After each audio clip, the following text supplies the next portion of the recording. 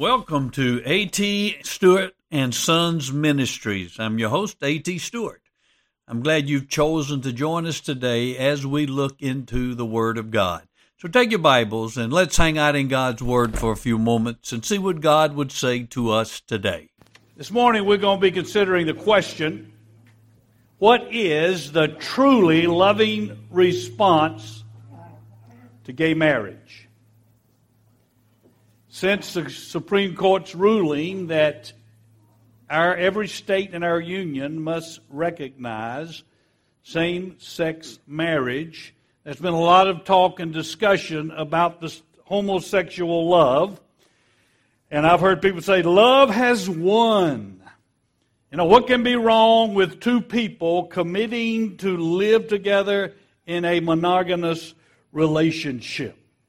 I mean, shouldn't homosexuals have the right that you and I have to marry and live with someone in a marriage relationship?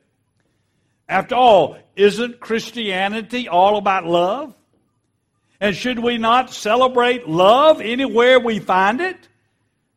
And so if two homosexuals say they love each other, should we not celebrate that? How can it be that we who preach love cannot celebrate love between two homosexuals? Whether you find it in this nation or whether you might find it in another nation around the world. This brings us to our question today.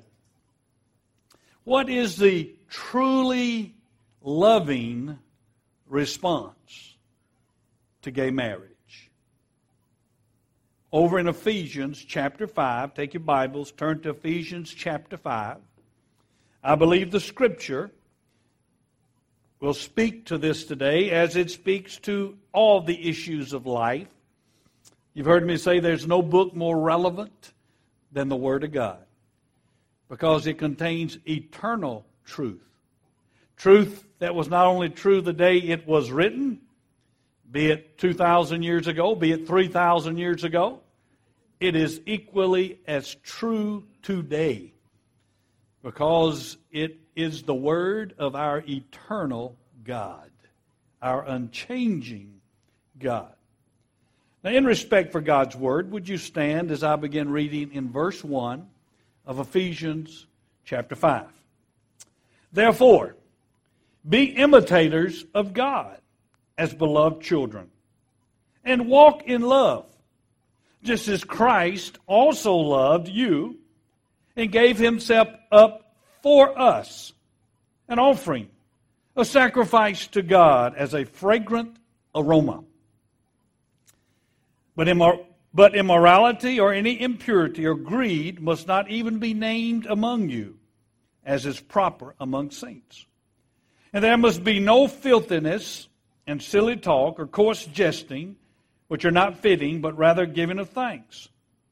For this you know with certainty, that no immoral or impure person or covetous man who is an idolater has an inheritance in the kingdom of Christ and God. Let no one deceive you with empty words, for because of these things the wrath of God comes upon the sons of disobedience. Therefore do not be partakers with them, for you were formerly darkness, but now you are light in the Lord. Walk as children of the light. For the fruit of the light consists in all goodness and righteousness and truth, trying to learn what is pleasing to the Lord. Do not participate in the unfruitful deeds of darkness, but instead even expose them. You may be seated.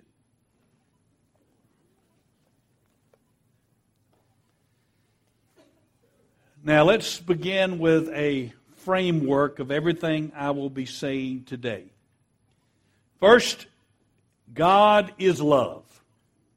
Will you acknowledge that from your understanding of God in Scripture? The Scripture clearly says God is love. Now, since God is love, all of His commandments flow from His loving heart. And so everything God commands is for the best of mankind, because He knows what is best, and His loving heart requires that He only desire what is best, and therefore all of His commands come from His loving heart. The failure to realize this is because of our spiritual immaturity. Let's take it on a human level. You tell your kids, no, I don't want you hanging out with that person. You just don't want me to have any fun. Or, I just don't want you going to that place. I don't want you going to that dance or whatever. You just don't want me to have any fun. All right? That's the furthest thing from your mind. I mean, most of the things we do for our kids is so they can have fun. I mean, how many of you have taken them to Disney World? How many of you have taken them to Six Flags? Man, I remember how hot Six Flags used to be. I'd just sit up under that canopy. It was so hot. You think I was going because I wanted to go? I mean, we have gone to great lengths to do things so our kids could have fun. And yet, they want to say to us, you just don't want me to have any fun. No, you know the truth. You just want to protect them. You're just trying to do what's best for them. Well, the same thing's true of God. I mean, when God tells us not to do something, He's not trying to keep us from having fun. He's trying to protect us. He's trying to do what's best for us. And so, when God commands anything, it comes from His heart of love. It is for our protection. And we need to remember that as we come to our passage today, because there's a clear command in our passage today. And that command is that we are to walk in love. You see, verse 1, therefore be imitators of God as beloved children, and walk in love. You and I are commanded as Christians to walk in love, just like Jesus walked in love. We're to be an imitator of Jesus. Everything we do should come from a heart of love. Everything we say should come from a heart of love that's committed to be like the Lord Jesus, to be an imitator of God. Now, that brings a question, though. What is love? What is true love? I mean, if I'm called to walk in love, our society is so confused on what true love is, I got to spend some time defining it for us. Because there are people saying they're walking in love, and they're not. Not according to Scripture. So let's see what Paul says in these verses. He will tell us what true love is, and he's going to tell us what true love is not. First thing Paul tells us is that true love is a sacrificial love. See verse 2? And walk in love just as Christ also loved you and gave Himself up for us, an offering and sacrifice to God. Love is first of all sacrificial. It is a self-giving. It's a giving of ourselves to other people. It's putting our own wants and desires aside and thinking of others first. Just as Jesus joyfully went to the cross, though He despised the shame of it. He put Himself and His human interest apart that He might die for us. So true love is sacrificial. It means we've got to put ourselves out there and be sacrificial, be self-giving. Paul has just talked about this in chapter 4, and we'll pick up in verse 31. Remember, there are no chapters in the original Bible, it just all runs together.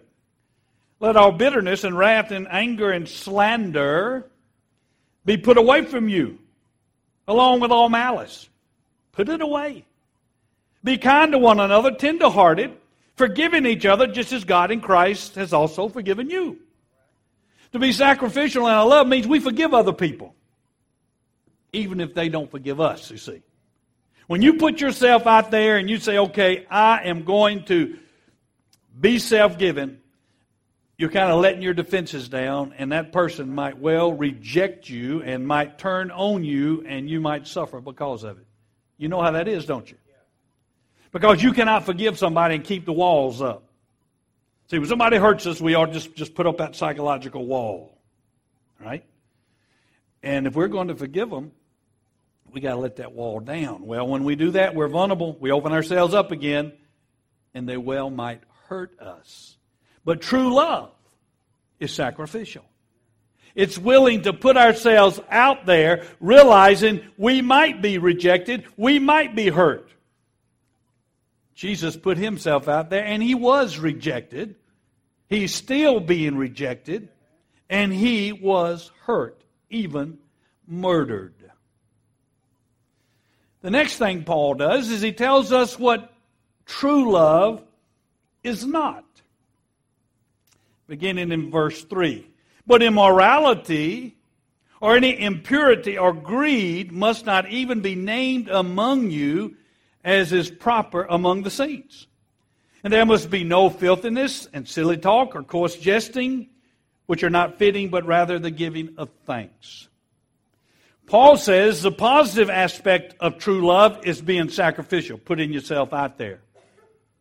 But he says true love also is not immorality, impurity, and greed.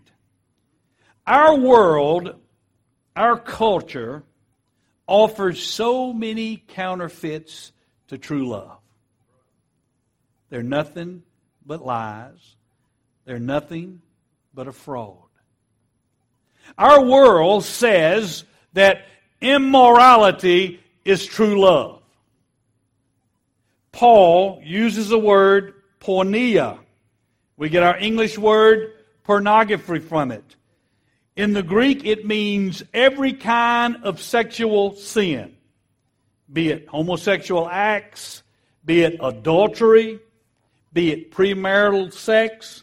It covers the whole gamut of sexual sins.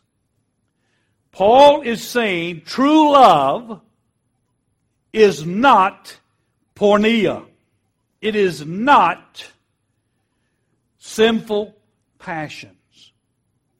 Our world wants to substitute and offer immoral passions as true love. And it's a lie.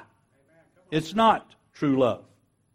God says the passions or feelings that homosexuals have for each other is not true love, but simply immoral passions. God says the feelings that a married man has for another woman other than his wife is not true love, but nothing but immoral passions. But the culture has so caught up with the lies that they call it love. God says the feelings between two unmarried people that lead them to have sex before marriage is not true love, but immoral, sinful passions. But our culture is so ignorant, many Christians are so ignorant of God's Word that they've accepted that as love. True love waits. It waits till marriage. Paul says true love is not immorality, impurity, or greed. These passions are only counterfeits because they clearly lead a person to hell and not to heaven. Look at what he says in verse 5, just after he's talked about these. For this you know with possibility, with probability. What does he say? Certainly.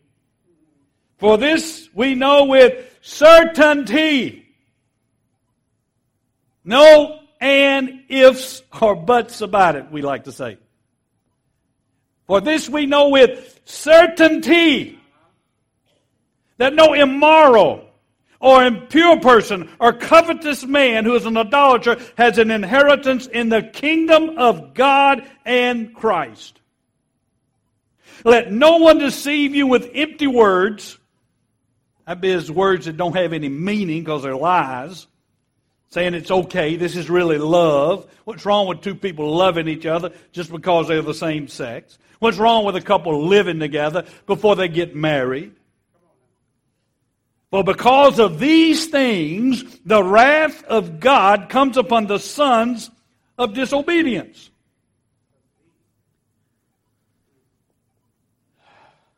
So true love is sacrificial, and true love is never to be confused with immoral, sinful passions, feelings. Next, Paul tells us how true love responds to the world's counterfeit. And this brings us to the question, what is the truly loving response to gay marriage? Because we're commanded to walk in love. Paul tells us two things. First, he says true love does not participate with those who do these things, with those who are involved in homosexual activity, adultery, immoral persons. Look what he says in verses 7 through 10. Therefore, do not be partakers with them. For you were formerly darkness, but now you are light. In the Lord, walk as children of light.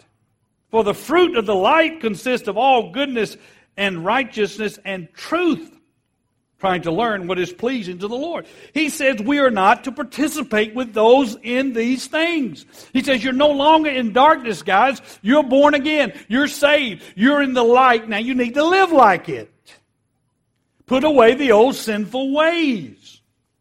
Do not participate in their immoral, counterfeit love, even by association. I think this clearly means that as a Christian, you're not to go to a homosexual wedding and participate in that celebration. How can you? If you really believe what God said. If you really want to act in love, how can you do that? See, the world's counterfeit says, oh, but why not go and just show them the love of God as you're there, by your being there? Well, because that's not the true love of God. The true love of God does not participate. We've seen it right here. No matter what the world might say, it's not God's true love. Because you are given approval by you being there. Now, if you want to go and hang a big sign on you that says, I'm against gay marriage while you're there, then hey, you could justify being there. But if you're just sitting there, they're going to think you accept it. You're going along with it. You'll celebrate. A wedding is a celebration. So true love, first of all, does not participate. Not only not involved in the actual acts, but I think even by association. Secondly, true love exposes them. Verse 11. Do not participate in the unfruitful deeds of darkness, but instead, even, there it comes, expose them. Expose them. This word expose means to reprove. It means to convict of wrong. It means to show them that they're wrong. This word was used when John the Baptist exposed Herod's adulterous, incestuous relationship with his brother Philip's wife. Same words used. When John the Baptist exposed him, called him out, is a phrase we like to use. Called him out on it. This is what the word means. You say, but preacher, how can that be loving? For me to call it sin, to tell them this feeling you have toward this other guy is sin. Well, Jesus was talking to the church in Laodicea in Revelation chapter 3. Look at what he says over there.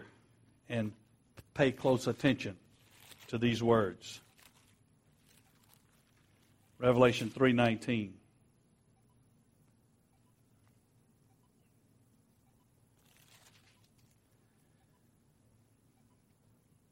Those whom I love, I reprove. Same word. I expose. Those whom I love, Jesus says, I reprove, I expose, and discipline. Therefore, be zealous and repent. Jesus, who is love, says the loving thing to do is to expose the sinful behavior. To expose it with the hope that they will repent. True love realizes that homosexual behavior is sinful behavior, and therefore it is harmful behavior. And because it is harmful behavior, true love, in love, speaks about that sinful behavior. True love says what you're doing is harmful because it is against God's Word. It is sinful behavior. And all sin comes with a price.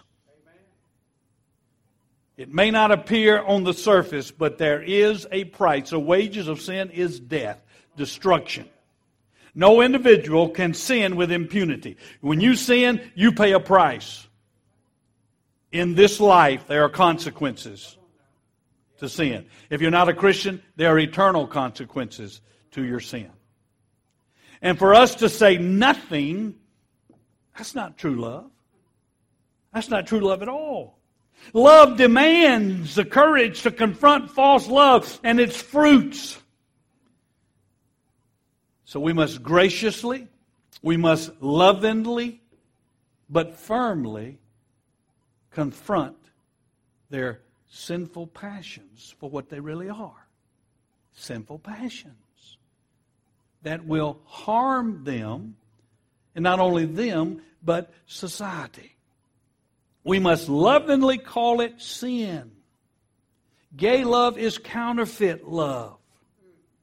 In reality, it is immoral passions. And love requires that we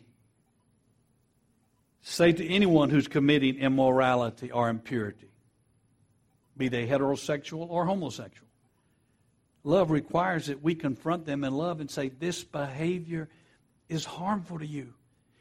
It is against the commands of a loving God who gave those commands for our best. You are going to pay and reap the consequences of this. So we've got to speak the truth in love. They say, but we love each other. We just want to be happy. God says homosexual love is immorality. It is nothing but a fraud of true love, a counterfeit. But not only must we call what they're doing sin, but we must also tell them we've got the cure for sin. Don't just leave them in their sin. Oh, no. We're just telling them that so we can bring them the cure. Because they'll never look for the cure until they realize their problem is sin. And the cure is Jesus. He is the only one who can set them free. And He can. Homosexual temptations are simply a manifestation of the sin nature. Just like fornication, just like anger, hatred. It's just a way the sin nature is seeking to manifest itself in that person's life. That's all. And just like you and I have to say no to the desires of our flesh, they need to say no to that desire and trust God for the power to do so. Some of my favorite words penned by Paul are in 1 Corinthians chapter 6. Looking beginning in verse 9. He says, or do you not know that the unrighteous will not inherit the kingdom of God? Do not be deceived, neither fornicators, nor idolaters, nor adulterers, nor effeminate, nor homosexuals, nor thieves, nor covetous, nor drunkenness, nor revilers, nor swindlers will inherit the kingdom of God. Now here's the part I like. I didn't particularly like that first part, but I love this part. Such were some of you. But you were washed. You are sanctified. You are justified in the name of Jesus Christ and in the Spirit of our God. Paul says, hey, some of you guys were like this, but God saved you. He washed you clean, made you white as snow. He sanctified you. He poured His Spirit in you. He justified you. He made you right with Him, just as if you've never sinned. That's where we want to bring them to Jesus. We're not having a condemning attitude. We're in love saying, look, this is not the way. This is going to end in ruination for you. It is a counterfeit of Satan. It's a lie of Satan. That what you have is true love. But if you'll come to Jesus, He will set you free and forgive you and give you the power to resist that temptation to homosexual acts. So what is the truly loving response to gay marriage? To call it what it is. To expose it lovingly, kindly, but firmly, and seek to bring them to a saving knowledge of the Lord Jesus Christ. Now, you're not going to hear this on the news. No. You're not going to turn on your television to NBC News or 60 Minutes tonight and hear them say, well, let me tell you the truly loving response to the gay marriage thing. No. But for us who believe the Bible is God's inerrant, infallible word, the only rule of faith and practice, this is clearly what our position must be. And it is the most loving position. Tolerance of sinful behavior is not true love. Do you think when you tolerate your kids' sinful behavior, you're being loving to them? Not at all, and you know you're not. And when we tolerate sin among adults, you just say, well, live and let live. We've got to care enough to put ourselves out there. You remember the sacrificial part of love? Yes, you might be rejected. Yes, you might be called a Bible thumper. Yes, you might be called a fanatic. Yes, you might be called a lot of things. But you know, that's the sacrificial part of love. We've got to put ourselves out there anyway and say, you know, this is not good for you. It's not good for our society. It's not right. And if they reject you, you must make sure you've spoken in love. You've spoken in kindness. You've been gentle about it. And then you pray and keep praying for them. That is the truly loving response that God commands us to walk in love. Let's pray. We do welcome you, and I'm glad that you have taken the opportunity to listen to a sermon on our internet. And I want you just to know that everybody in the church is not like me. I have these fellows up here, our leadership team. This is Filiberto Medina, who is our Hispanic pastor. And our Hispanic congregation meets every Sunday evening at 6:30. This is Paul Kumar. He is our minister of community connections. And to my left is Mark Baker, who heads up our Reformers Unanimous Ministry, which is a Christian addiction recovery program that meets every Friday night at 7 o'clock. So if you live in the Mableton area, and it doesn't matter what race you're from, it doesn't matter your cultural background, I want you to know you are welcomed at Westside Church. This is where everybody is somebody and Jesus is Lord. Hope you'll join us soon. Thank you for being with us for this message. Each week, Dr. Stewart gives practical applications and ways to live out the Word of God. If you would like more information, please take a moment to view our website at wbcfamily.org. That's wbcfamily.org.